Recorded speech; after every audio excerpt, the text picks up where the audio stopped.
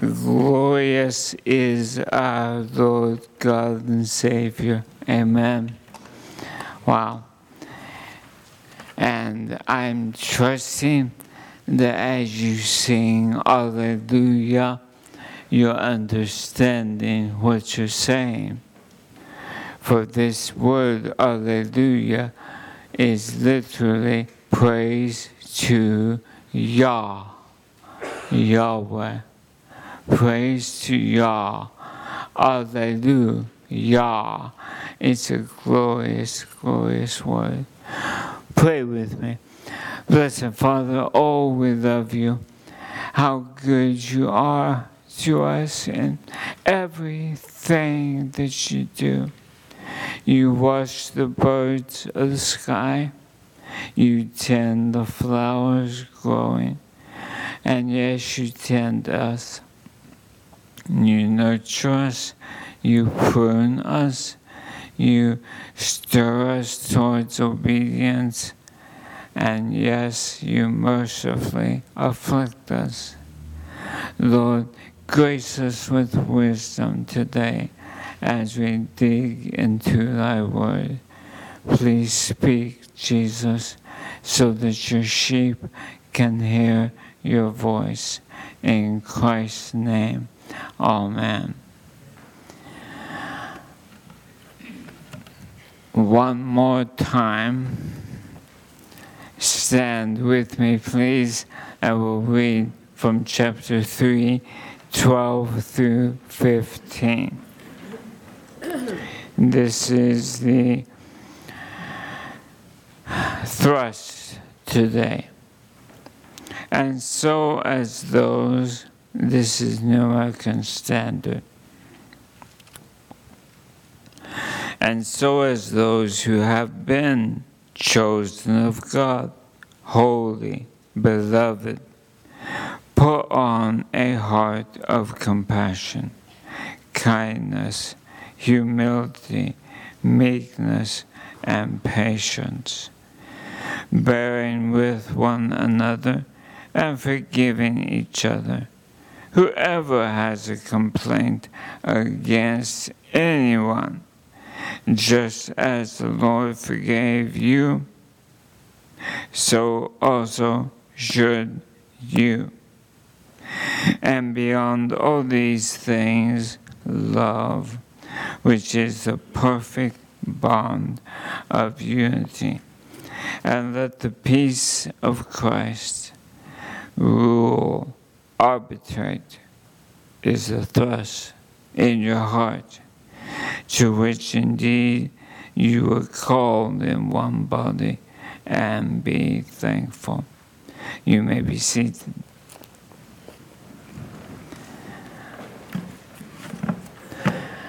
I have, I suppose, been accused of loving words, and I do. And sometimes words for flyers or inserts are thought to be excessive, and they have been. So here we are. Today's focus, the how. The how do I do it? Behind the what and why of putting off and putting on, or we've stated the biblical process of change, particularly from Colossians. First, context.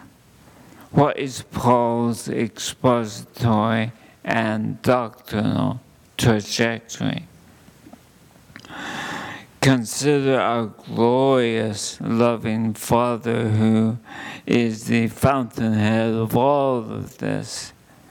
Jesus did not appease the Father, convincing him to love us.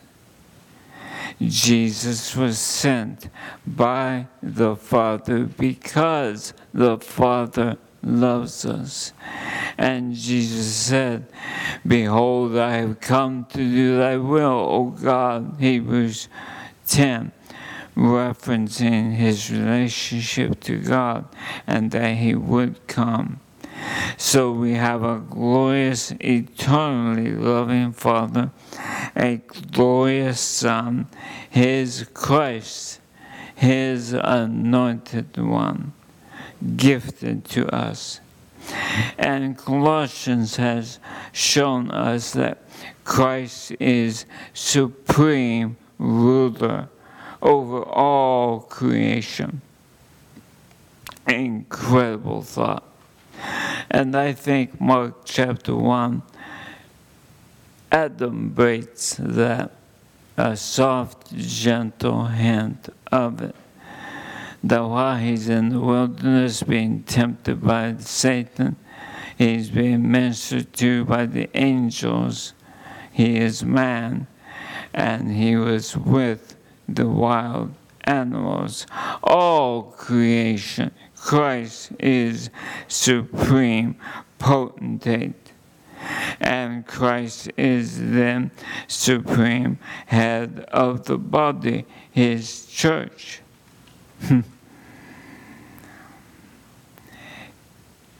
Through homeschool, Tammy in particular has had occasion to meet various people, often from Scott Air Force Base. And she had known a particular lady for quite some time, a sweet gal, who excitedly told her that she was being courted with dating, and I guess maybe was now engaged to a man from the Air Force. Tammy elatedly said, "Oh, who is he?" She told the name. "What does he do?" "I don't have a clue." She didn't know. Tammy found out later he was a 2-star general.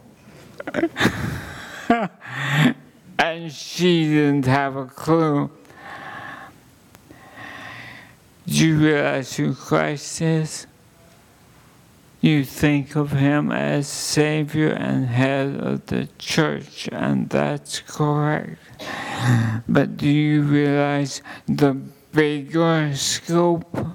And through Christ Jesus, the Father saved us, making us, King James, meet, qualified to share in the inheritance of the saints in light. He utterly initiated all this, transferring us out of the domain of darkness into the kingdom of the Son of his love. And now, freed from chains of darkness, our lives are hidden with Christ in God.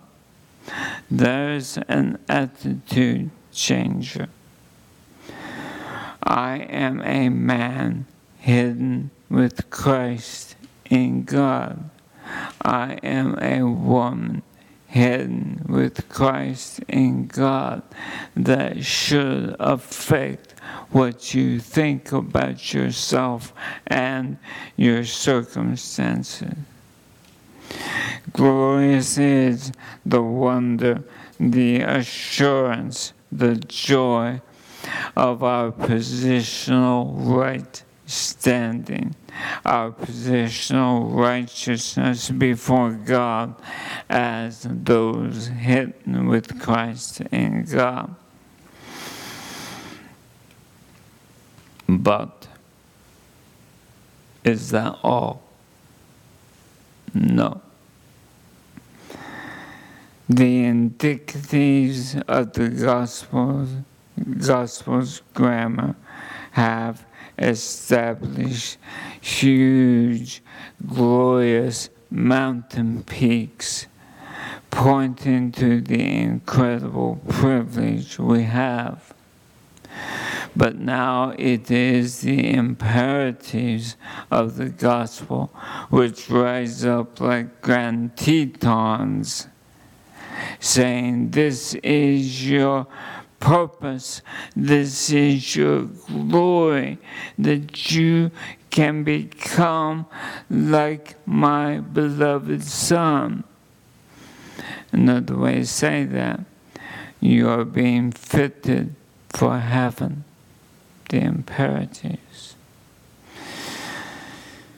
So, following two wondrous chapters in Colossians, which is the apex of New Testament Christology, then comes 28 imperatives addressing our attitudes, addressing our desires, addressing our speech, our talk, our thoughts, and our behavior.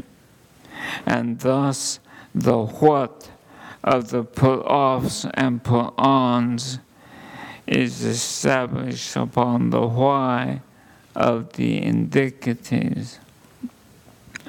And following the why and what comes the interrogative, how? Okay, Paul, how do I put these things off? How do I put these things on? Application, which is where we will stay through today now.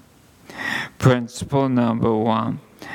What God is teaching through Paul is that we are to agree with the Spirit of God developing a new mindset. Agree with the Spirit of God developing a new mindset. What that doesn't mean is as you agree that that's what's taught. The point is, you agree to get on board the bus. You agree, I want to have a new mindset. Colossians 3, 1-3. If you've been raised with Christ, seek the things that are above, where Christ is seated at the right hand of God. And then, as if it wasn't enough to say it once, he repeats it. Set your mind on things that are above, not on things that are on the earth. For you have died, and your life is hidden with Christ in God. This is gloriously parallel to Romans 12, 1-2. Listen. I appeal to you, therefore, brothers, by the mercies of God, to present your bodies as a living sacrifice, holy, acceptable to God, which is your spiritual worship. Did you catch that? What you do with your physical body, God receives as spiritual worship. It matters what you do with your body. It matters what you do with your body. And then verse 2, do not be conformed to this world, but be transformed by the renewal of your mind, that by testing you may discern, you may come to have the wisdom, the circumspect thought, to be able to see what is the will of God, what is good and acceptable and perfect. Question though comes, which comes first, my thoughts or my emotions? Which comes first, my thoughts or my behavior? Answer, thoughts. Thoughts. As a man thinketh, say it with me, so is he. As a man thinketh, so is he. Proverbs 23:7. Matthew 5 repeats the same concept, that if you so much get angry at your brother, you've already broken commandment 6. And if you look upon a woman, should we say, I'm free to look upon same sex? Don't play the fool. If I look upon a woman with lust in my heart, I have already broken commandment 7. So as a man thinketh, so is he. So when bad behavior erupts volcanically, and maybe it's not volcanically, maybe it was premeditatively, or bad words erupt volcanically, this was all preceded by what was in your thoughts, where your thoughts have been. For out of the mouth proceed the thoughts and intents, motives, purposes of the heart. So our Creator God addresses our minds through Holy Scripture simply because He created us as rational thinking beings. How and what we think determines how we feel. How and what we think about determines my emotional state. Oh, not totally, but majorly.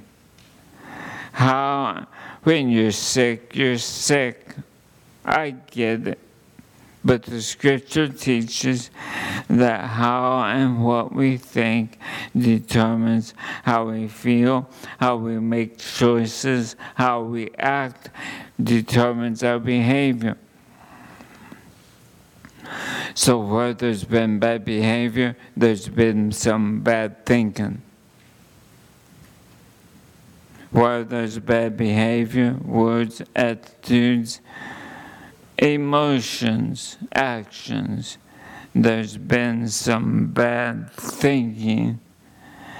And don't blame your spouse for your anger.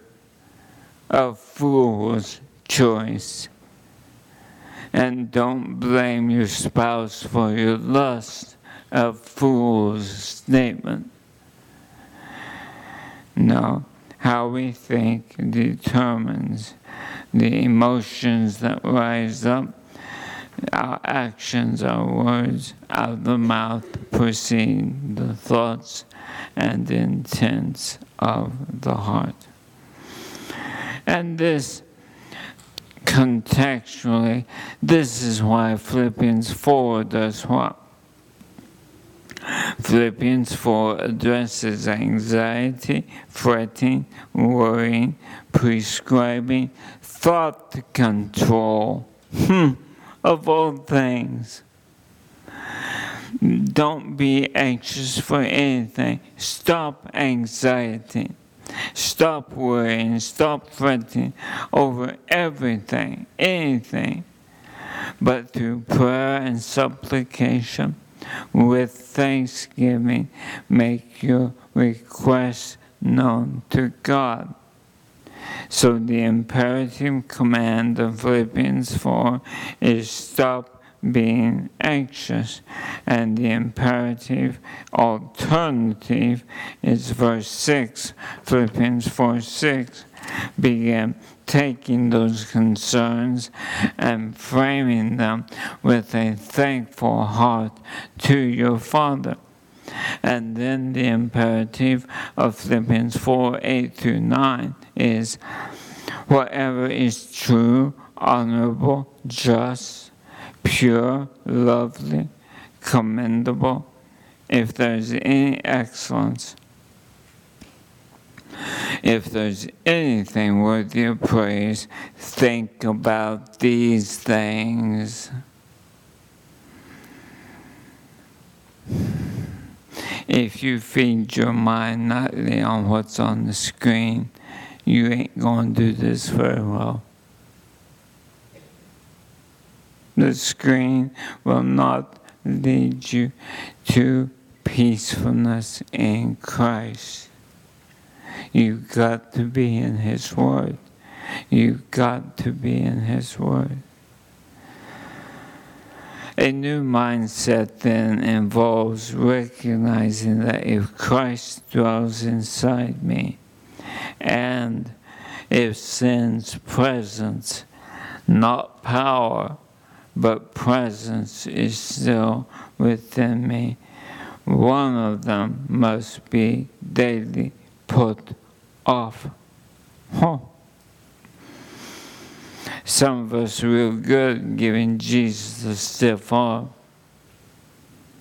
When was the last time that you deliberately sinned and thought about your blessed Savior right through the midst of it?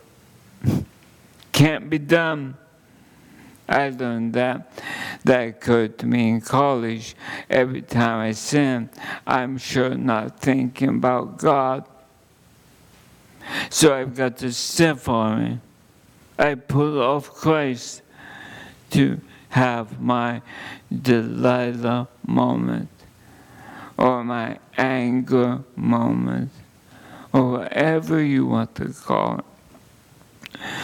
I cannot have my eyes on Christ and willfully walk into sin. There's a clue. Keep your eyes on Christ. A powerful work of sanctification will be done by the Spirit in your heart.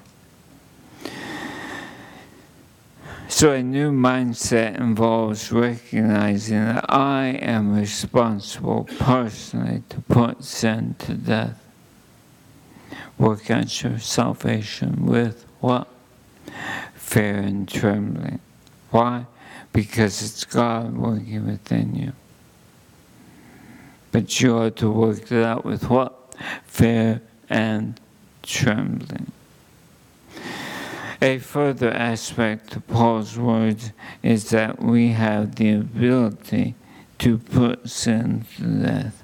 We actually have the ability to put sin to death. John 5, the man at the pool of Bethesda.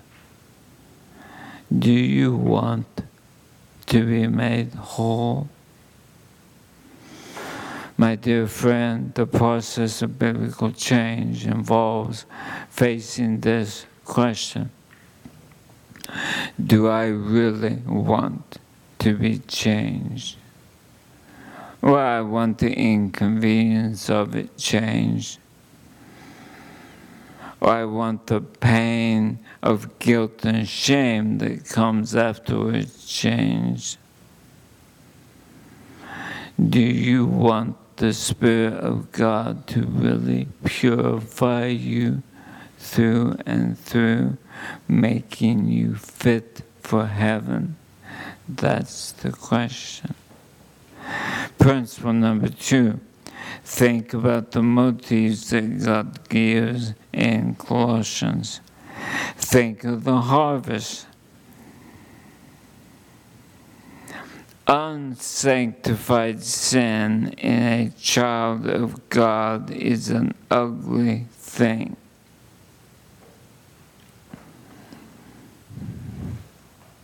Unsanctified sin in a child of God is an ugly thing. And when it happens by, I'll say, accident, it's still ugly. But when it happens because of intentionality, it's really ugly. It's so out of place. so out of place for a child of God. That which we sow, we shall also reap. So, if the fruit on my tree is filled with anger, wrath, malice, slander, obscene talk, or sexual immorality, impurity, malice, evil desire, passion, covetousness, if the fruit of my tree is repeatedly this, I need to cry out to Christ and say, I want to be a sanctified man. I want you to sanctify me.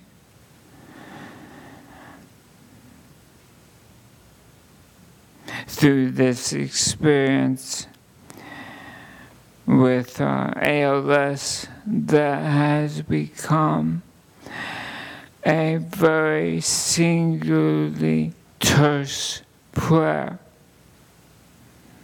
Sanctify me. Yeah. Brothers and sisters, what God desires in His children is the gentle glow of grace and subtle beauty of Christ-likeness in you, in me, the gentle glow of God's grace and Christ-likeness, the subtle beauty of Christ-likeness in you. Think about the harvest. Another motive. Be sensitive to the leading of the Holy Spirit, who superintends this whole process. Romans 8:13-14 is foundational here. Romans 8:13-14. So then, brothers, we are debtors not to the flesh, to live according to the flesh. For if you live according to the flesh, you will die. But if by the Spirit you put to death the deeds of the body, you will live. For all who are led by the Spirit of God are sons of God. Romans 8:13-14 is huge. That when the Spirit of God is leading you in God's will, what that means is He's fingering you with regard to particular sins that the Spirit of God has decided this is the next one for you to work on. That's what the Christian life looks like. Remember motives. Remember Calvary and Pentecost. The Father sent the Son to achieve redemption. They then sent the Spirit to apply progressively redemption. My dear family, church family, the indicatives of the gospel are glorious, glorious, but they are there to enable, equip, and point us to the imperatives. Why? We're being fitted for heaven. We're being made into the likeness of Jesus. It's not a free ticket to just stay as you've been for decades. No. The indicatives lead to imperatives which have the intended result of a people who are beginning to look like Christ, sound like Christ, think like Christ, have emotions and attitudes like Christ. And oh, what a witness. This is the testimony that convinces outsiders as God's character shines through his people into darkness. Principle number 3, the method of grace. The method of grace. First, deal with the root. Mortifying versus diverting of sin. Deal with the root. Sin in you needs a root stroke, not just a branch cut off. You know the dynamic. Very often someone with a particular addiction in one area, they will maybe get healed sufficient to shut down the expression of that addiction over here. What happens? The addiction just shifts over here. So maybe I'm addicted to sex. I shut that down. I start stuffing food inside. Or I start spending money like it's nothing. If the addiction is just diverted like a water river, am I really healed? No. It needs a root stroke. A principle here is Romans 13:14. Put on the Lord Jesus Christ and make no provision for the flesh. Make no provision for the flesh.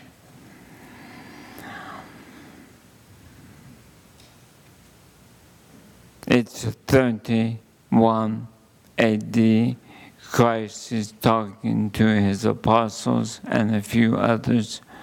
And one of the men in the circle says, "But Master, is it okay if I occasionally go to the local Greek theater and watch some of the plays?"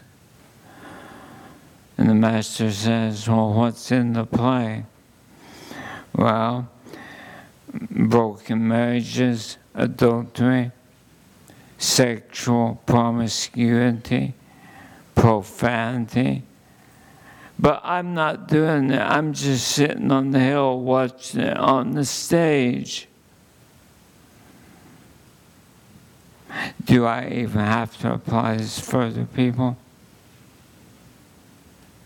Greek stage has been replaced by TV now. But I'm not doing it. I'm just watching it on the screen. Yes, you are doing it.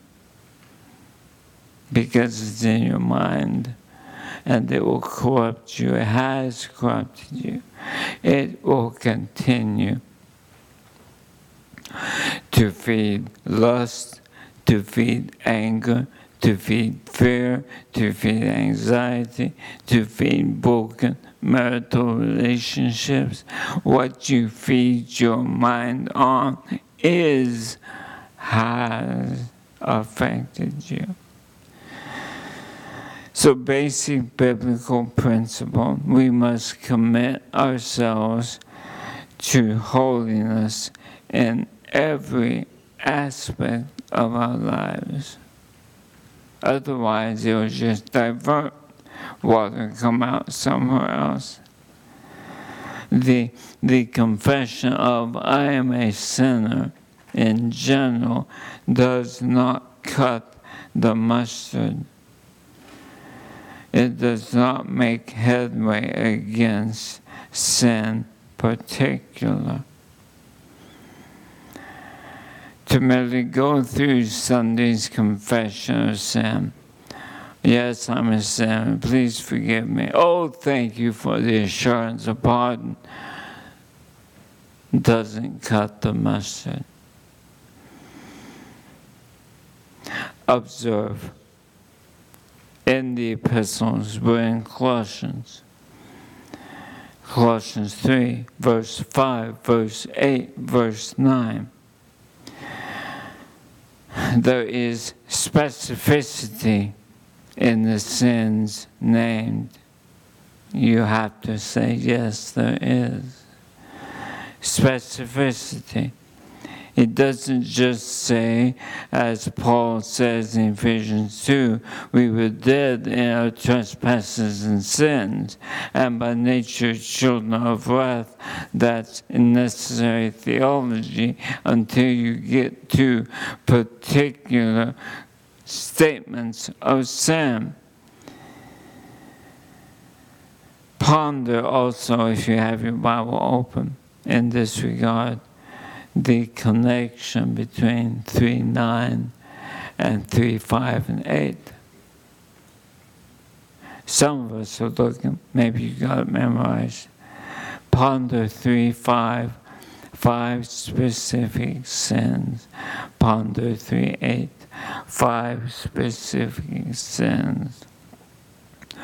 Why do you think 3:9 then says, stop lying to each other? It's because in the church we lie to each other about what we're struggling with. Oh, that's why lying, verse 10, is the capstone.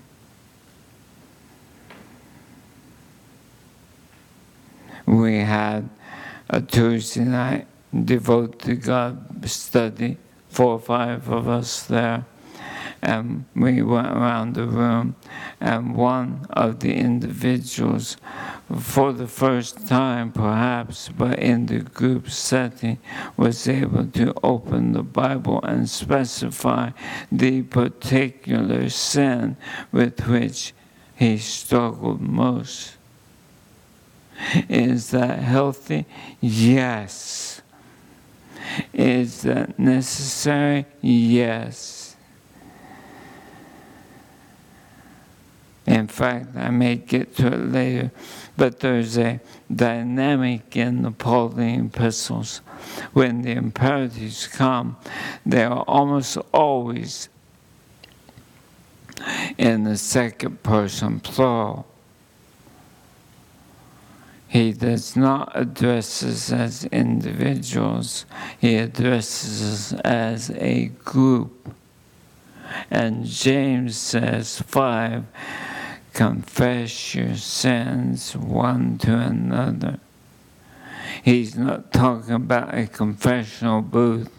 He's talking about an accountability relationship.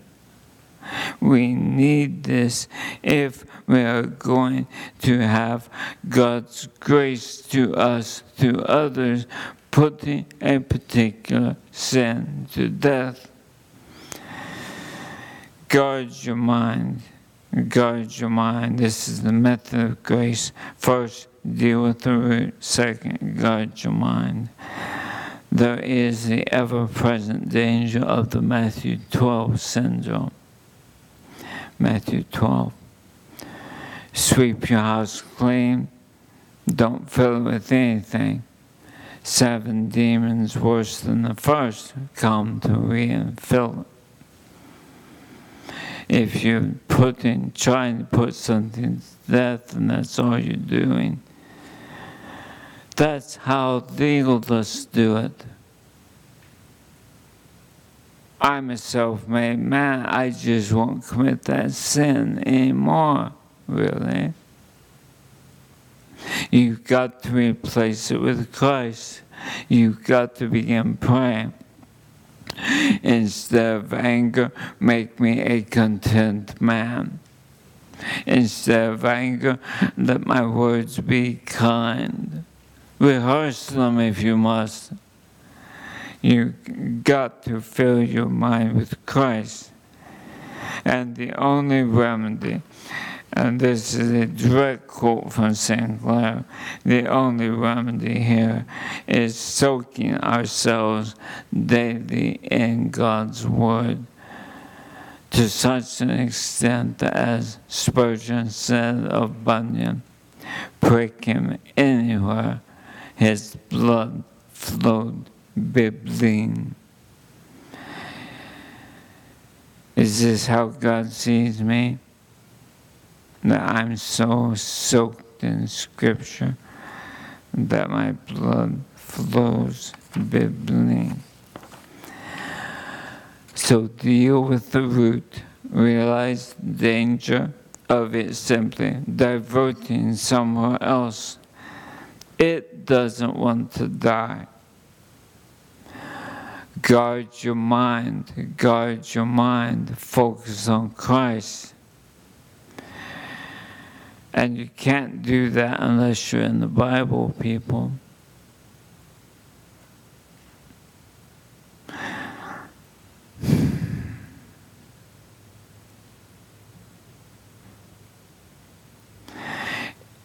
If I make myself articulate with the creeds and confessions, but I don't seek Christ in the Scripture, you know what I am?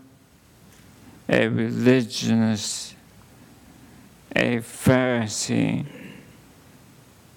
You must have epigenosko time with Christ.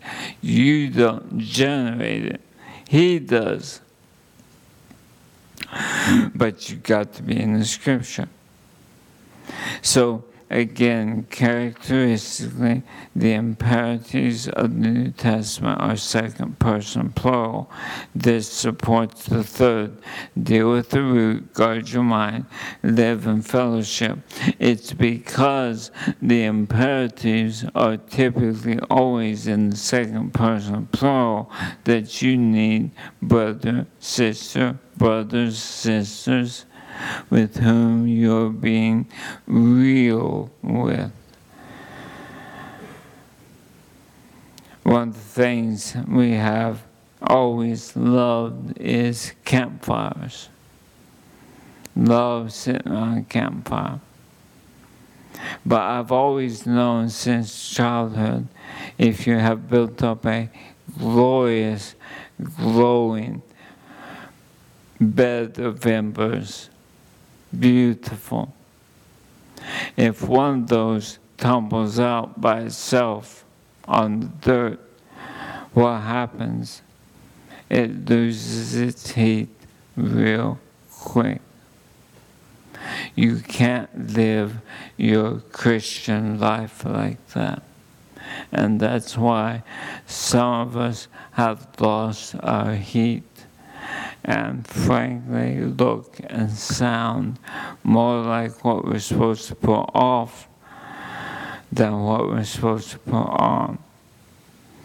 James 5:16, confess your sins one to another.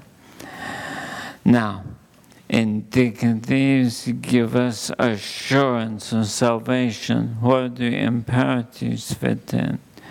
They are the confidence builder in the child of God. Looking back, seeing, I see Christ reshaping me. It's not saving me, but it's designed by God to give you encouragement on the path. And the glory of the imperatives, and I've never thought of them this way before, this season of life.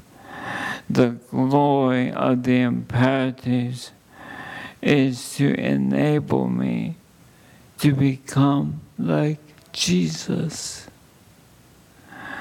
Wow, the privilege of becoming more like Christ is what lies behind the imperatives. Oh, Father, give this family, give this body of believers a fear and reverence as they work out their salvation. We glory in the indicatives, but truth be known, we glory perhaps even more in the imperatives as they lead us to you, Jesus, that we might look like you, sound like you, think like you, behave like you. Please touch us. Melt the hearts of anger. Melt the hearts of lust. Melt the hearts resisting the move of the Holy Spirit through the preached word. We humbly bow and say, Master, we love you. You are our God. We are your sheep. In Christ's name, amen.